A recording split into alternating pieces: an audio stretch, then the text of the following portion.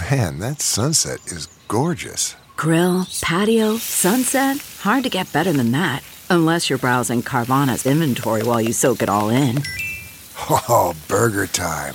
So sit back, get comfortable. Carvana's got thousands of cars under $20,000 just waiting for you. I could stay here forever. Carvana, where car buying meets comfort, meets convenience. Download the app or visit Carvana.com today.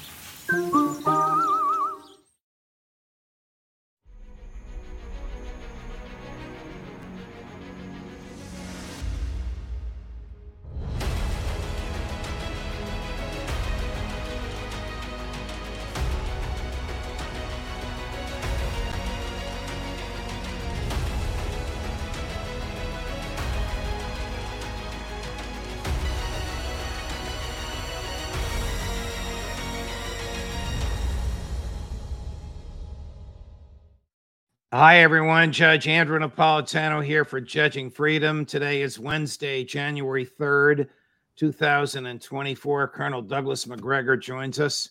Colonel, a late Merry Christmas and late Happy New Year to you. Thank you for all the time you gave us in 2023 and all the information and insight you gave to all of our viewers and listeners. I hope we can continue picking your brain, your big brain, in 2024, and thanks for coming back today. Sure. Happy New Year to you and everyone. Thank you. How dangerous is it for the United States to have a defense budget of nearly $900 billion? Well, it's dangerous on many levels. Obviously, our economy right now has a very small manufacturing sector. But if you look at what we actually manufacture in this country, most of that sector is taken up with military equipment. So I think the military industries now represent a significant chunk, if you will, of our gross national product. And of course, or GDP, however you want to do it. And I think that's something that both Blinken and President Biden pointed out in their speeches. So that's the first thing. Second part is that the more you spend to sustain unneeded presence around the world, the more likely you are to attract attention, and the wrong kind of attention. And we're seeing that right now in Syria and Iraq. There are no missions for those soldiers on the ground over there. So what are we doing there? Well, we're magnets for attack. And one wonders whether or not this is supposed to draw us into something larger that we would otherwise want to avoid, because there's just no real mission for them on the ground. Is this some sort of a reverse false flag? I mean, put people somewhere where you know they're going to be attacked and then claim that because they were attacked, we have the right to start a war with the people we think finance the attackers?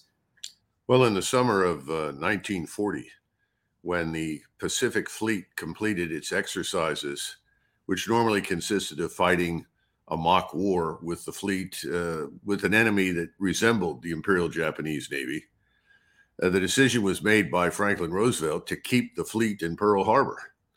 Historically, the fleet would come back to Pearl and then move from Pearl to their permanent berths, if you will, from Puget Sound all the way down to San Diego. And that's what the admirals wanted to do. And he said, no, we're going to leave the fleet there. And the answer that came back from the CNO at the time was, well, they're a sitting target. They could become targets for the Japanese. And the reason for that was that at the same time that FDR wanted the fleet to remain in place, he also announced his embargo on oil and so forth. And so the fleet commander in Hawaii was apoplectic. He said, this is wrong. You can read all of this. This is all available. And he said, we've got to get the fleet back home. Well, we know the rest of the story. And FDR's argument was the fleet's presence will deter anybody from attacking us. Of course, the opposite was the case. It was an invitation.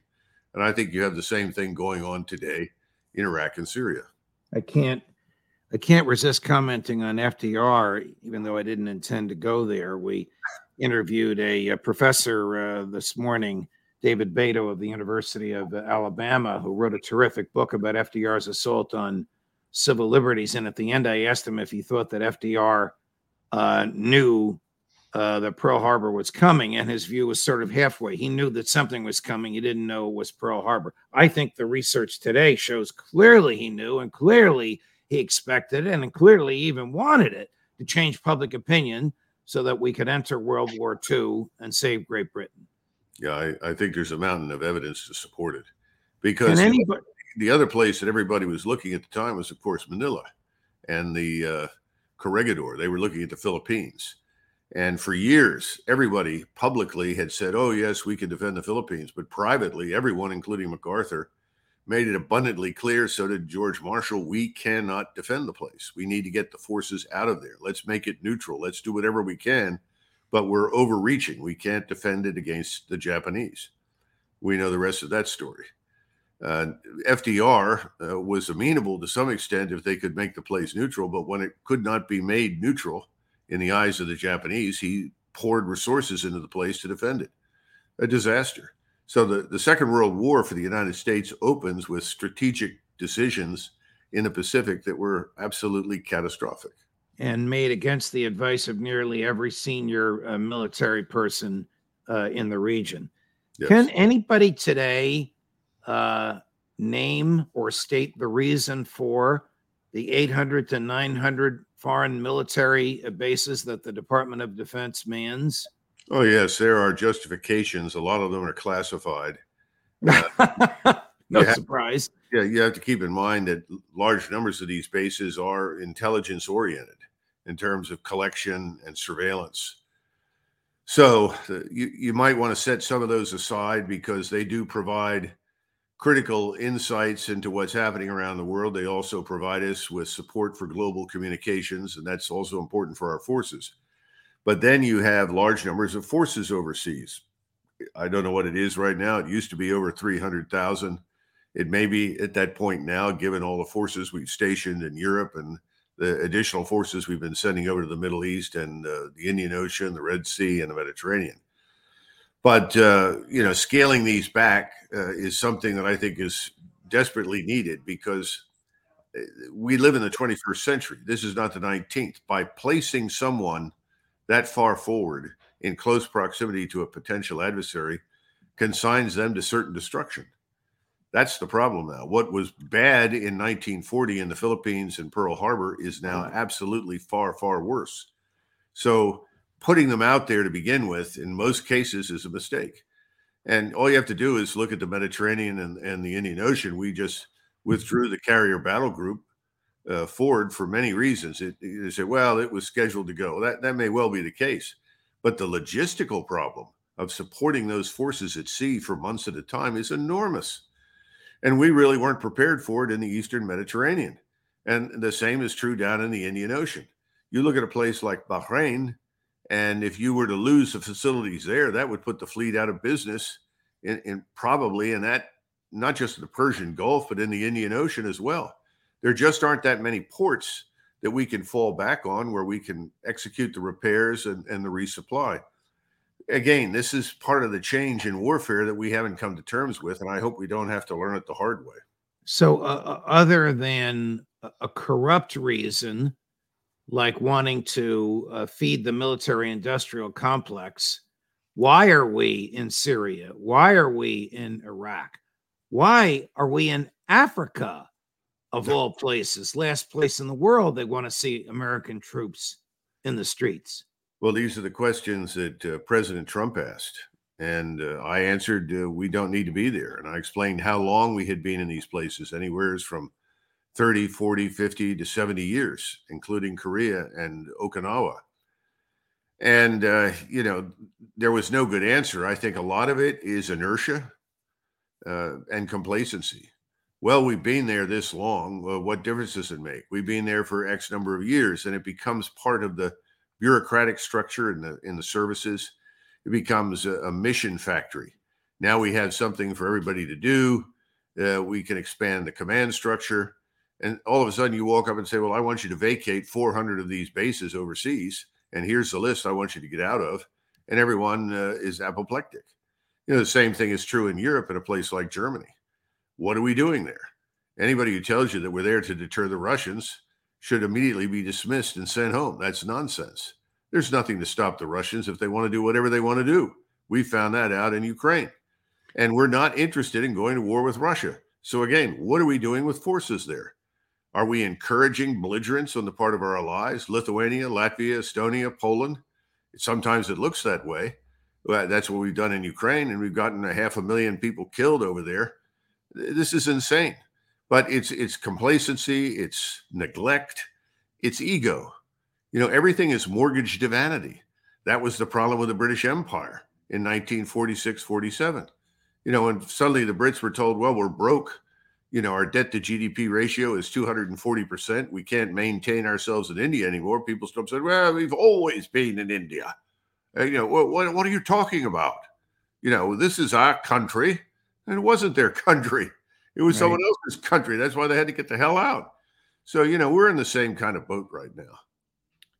So if Donald Trump is reelected president and asks you if we should stay in NATO, if we should insist over and over and over and over again that the chief military person in NATO should be an American general or admiral, how would you answer those two questions? Well, assuming that NATO holds together between now and the election, and I don't think it's a stretch to suggest that it may not. The NATO and the EU, to a large extent, have been crumbling in various ways for years now. I think NATO in particular, assuming it does survive into 2025, I would tell him that these are the terms for our continued membership in this alliance. Number one, you're going to have to pick a 4-star from the European countries to become the supreme commander of Allied Powers Europe. Number two, we're withdrawing our forces. You're going to have to be your own first responder. Now, we can come in and support you if you get entangled in something, depending upon what you do, because the danger, of course, whenever a large power like the United States commits itself to a very small power, the small power then is in charge of your military capability. That's what happened to the Tsar of Russia in 1914. He went to the aid of Serbia. It destroyed his country, and he lost a war. We don't want to go down that path, so we have to be discerning about what we will or won't do. But the first step is to say, we want to support you and assist you in whatever way we can, but we're not staying in Europe.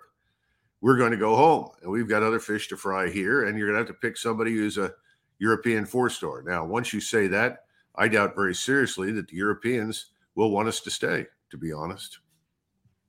Well, that would be a good thing if the departure were amicable and if they assumed a moral, legal, political responsibility for their own military defense. Do they still share, the Europeans, Colonel, the fear of Russia that Joe Biden has tried to instill in Americans with his condemnations of Vladimir Putin? It's astonishing to me, but when you go to a place like Finland and Sweden, two places where, frankly, they should have no fear whatsoever of Russian attack, they are both hypersensitive to the possibility, even though you point to the map and say there are no Russian forces interested in invading your countries. Nobody in Moscow that's even brought it up. What are you doing? And now we've already put some of our forces on the ground in Finland. And I suspect that if we're allowed to, we'll put missiles in that country. And that turns Finland into a magnet for attack because the Russians are going to sit there and feel threatened. It's stupid. I think the Poles are coming around to understanding that the Russians aren't coming. Remember the movie, The Russians Are Coming, The Russians Are Coming? Well, I think most of the rest of them have wakened up and figured, no, the Russians aren't coming. But in the meantime, the globalist elites or neocons, whatever you want to call them, continue to tell everybody, yes, the Russians are coming. The Russians are coming. It's absurd. Do you think the globalist elites, the neocons, the Biden administration, the State Department has recognized the abysmal failure it produced in Ukraine? CarMax is putting peace of mind back in car shopping by putting you in the driver's seat to find a ride that's right for you. Because at CarMax, we believe you shouldn't just settle for a car. You should love your car. That's why every car we sell is CarMax certified quality, so you can be sure with upfront pricing that's the same for every customer. So don't settle. Find love at first drive and start shopping now at CarMax.com. CarMax, the way car buying should be. Okay, picture this. It's Friday afternoon when a thought hits you. I can spend another weekend doing the same old whatever, or I can hop into my all-new Hyundai Santa Fe and hit the road. With available H-Track all-wheel drive and 3-row seating, my whole family can head deep into the wild. Conquer the weekend in the all-new Hyundai Santa Fe. Visit HyundaiUSA.com or call 562-314-4603 for more details. Hyundai, there's joy in every journey. Privately, yes. Publicly, no. And they will not admit that failure, because to do so would essentially say, we are bankrupt. We never had a strategy. And they never did. There was no strategic aim. This nonsense of we're going to harm Russia, or we're going to make Russia so miserable they'll throw Mr. Putin out. That was absurd. Those were just emotional outbursts. Those were not tangible, concrete objectives. Nobody said we're going to hold the line against the Russian juggernaut, which is hurtling forward. It didn't hurtle forward. It moved into the areas where the Russian-speaking population lives. It set up defenses, and the Ukrainians obliged them by hurling their forces at them, basically on our advice. We were the ones that told them how to fight. If I were a Ukrainian soldier, I'd shoot the first U.S. or NATO officer I came in touch with. Thanks for your advice. Now get the hell out of here. But I think they're not going to admit to doing anything wrong. That just doesn't happen in Washington. But do they know it privately? Absolutely. And the world knows that this is evidence for our weakness, our equipment, our technology, our advice, even our assistance on the ground and in the air. It's all failed against the Russians. The only thing we've done is boost Russia's prestige, power, and influence in the world. The exact opposite of what we said we wanted to achieve. How bad is America's influence in the world when Joe Biden can start out by saying Putin's finished, Putin's done, Putin's lost the war. We're going to help you for as long as it takes. We're going to help you for as long as we can. Oh, if Putin takes Ukraine, he'll likely attack NATO, and then there'll be a land war with American troops on the ground. Who would believe that? Well, a lot of foolish people, I think, have signed on for it, but more and more people are realizing two things. Europe, much like us, is doing everything it can to destroy itself. They opened their borders. They brought in millions of people who will never be Europeans, can't be Europeans, don't want to be Europeans. And they're being told that if you object to this, well, then you're an evil, racist Nazi. They bought that line. Europe's in a lot of trouble internally as a result. And on top of that, by joining this stupid crusade against Russia, they've shot themselves in the foot economically. We don't need to go through the oil and gas problems and energy problems to make that case. It's across a range of issues in the economies. Right. So Europe is crumbling. We're doing more damage to ourselves every day on the border and across this country by failing to enforce the law, by allowing anyone who wants to come in without regard to what they may or may not be interested in doing. And this is killing us. It's killing our country. It's killing us as a society. It's destroying our societal cohesion. All of these things are happening. So if you're sitting in Moscow or Beijing, you might as well sit back, light up a smoke, and have a beer and watch the stupidity unfold, because there's nothing they can do to us that is worse than what we're doing to ourselves. Since we were together last, Secretary Blinken assigned 2 emergency declarations, both of which give some cash and military hardware to Israel and to Ukraine. In order to sign both of them, he had to swear under oath that these were American national security emergencies. Now, I would defy him to explain that under oath. It is inconceivable to me, and I think to you, that whatever is happening in Gaza and whatever is happening in Ukraine is an American national security emergency sufficient to justify under the statutes bypassing Congress. Question: does this surprise you that they have stooped to this level? No, not at all. Why would anybody be surprised?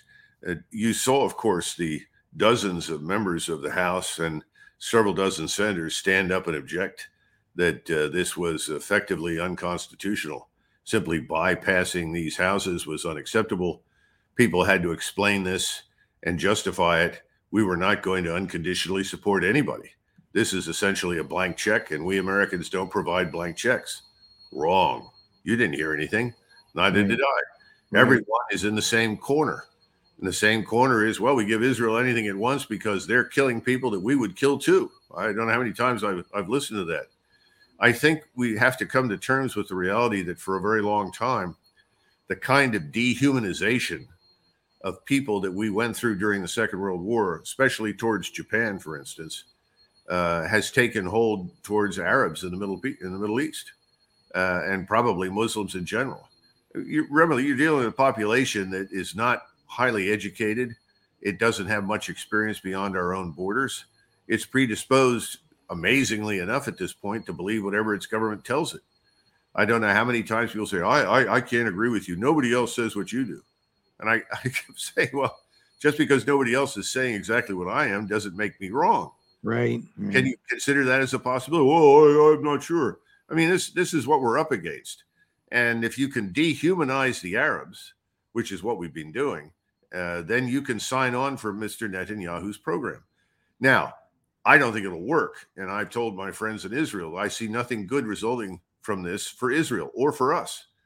But the American people don't realize how isolated we are in the world. And you've listened to Jeffrey Sachs, and you've listened to virtually all of us at one point or another, Alistair Crooks another, explain to the extent to which we are isolated. And we're taking a position, it doesn't matter. Who are these minor players in the world? Well, the rest of the world is not a minor player. We don't live in 1960 or 1970. This is a very different world now. And what you used to call minor players are now major powers. And they don't have to use dollars. They can de-dollarize. They can circumvent our financial system. They don't have to do business with us. They can live on their own. And this is very dangerous for Israel because Israel does not live where we do in the Western Hemisphere. We can sustain ourselves. We're not going to thrive, but we can sustain ourselves. They cannot. Colonel, isn't it also dangerous for us? Aren't we isolated? Aren't we in a quagmire with Israel? Well, I think we are. I mean, certainly, I'm sure I've not seen any of the plans. And I have very high respect for the Israeli senior military leaders. But I think they fell victim to the same emotionalism that carried away the whole state back on 7 October. Everyone was so horrified. Their initial instincts were hammer everything in sight, and we'll show these animals they'll never be able to do this again.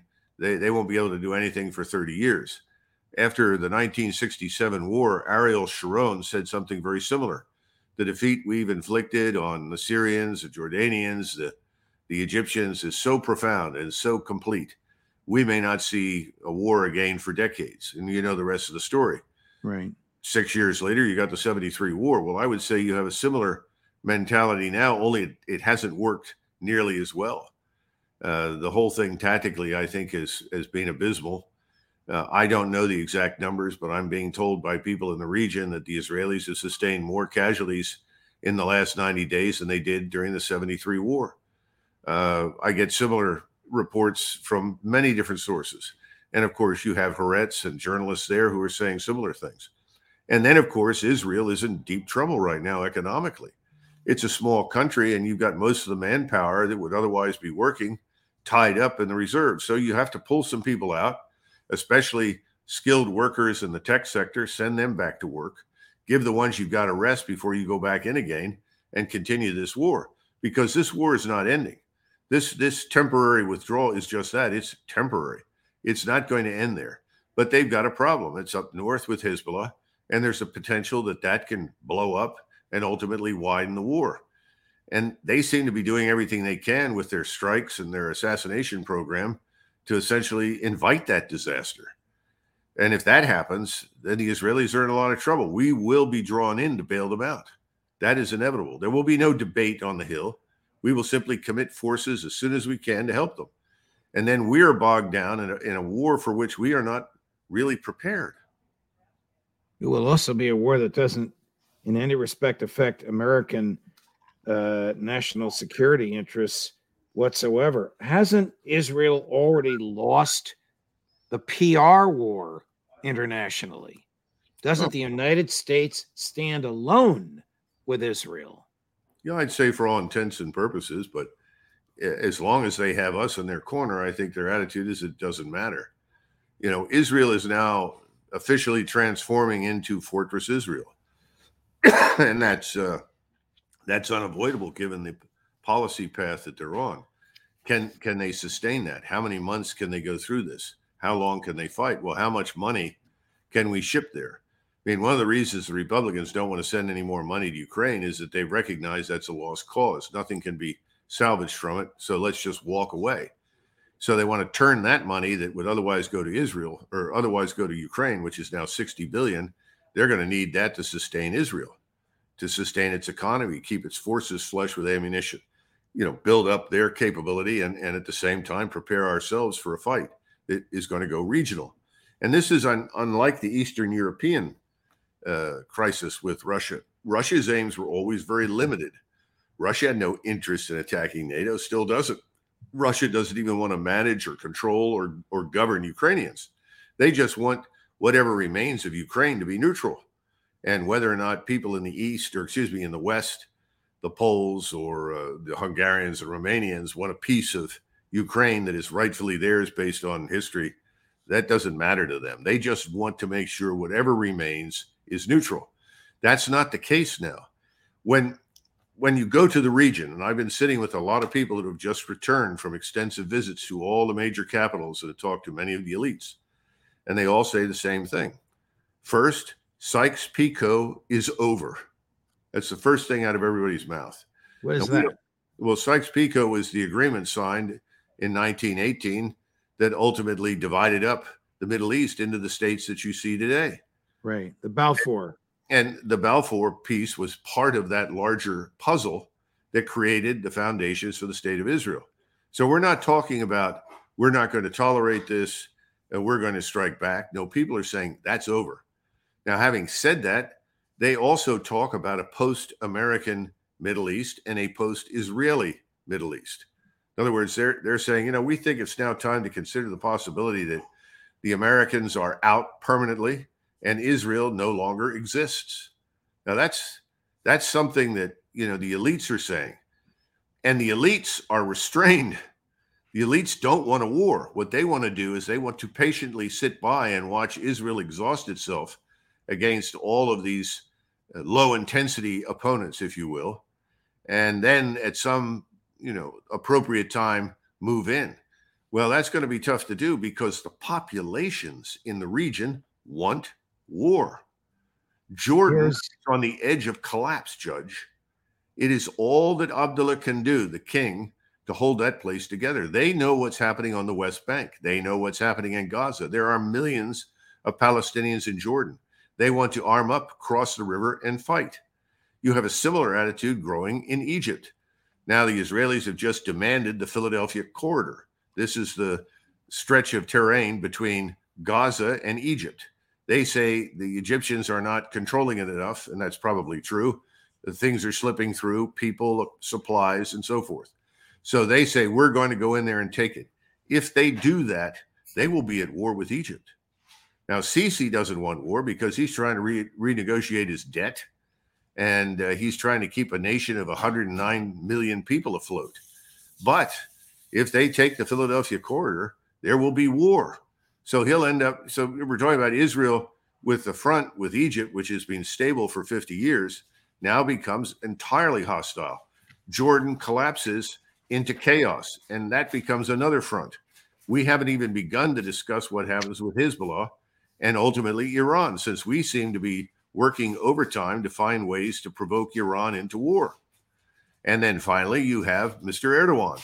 And the people that I talked to who just came back from Turkey and said the hatred in Turkey for the United States and Israel is so thick, you can cut it with a knife. Everywhere you go, people want nothing to do with you if they think you are an American.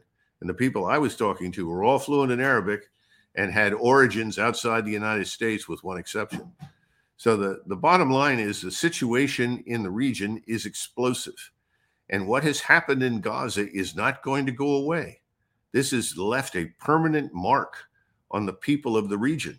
After all, they were told that they too are animals that deserve the worst, that they too deserve to be exterminated.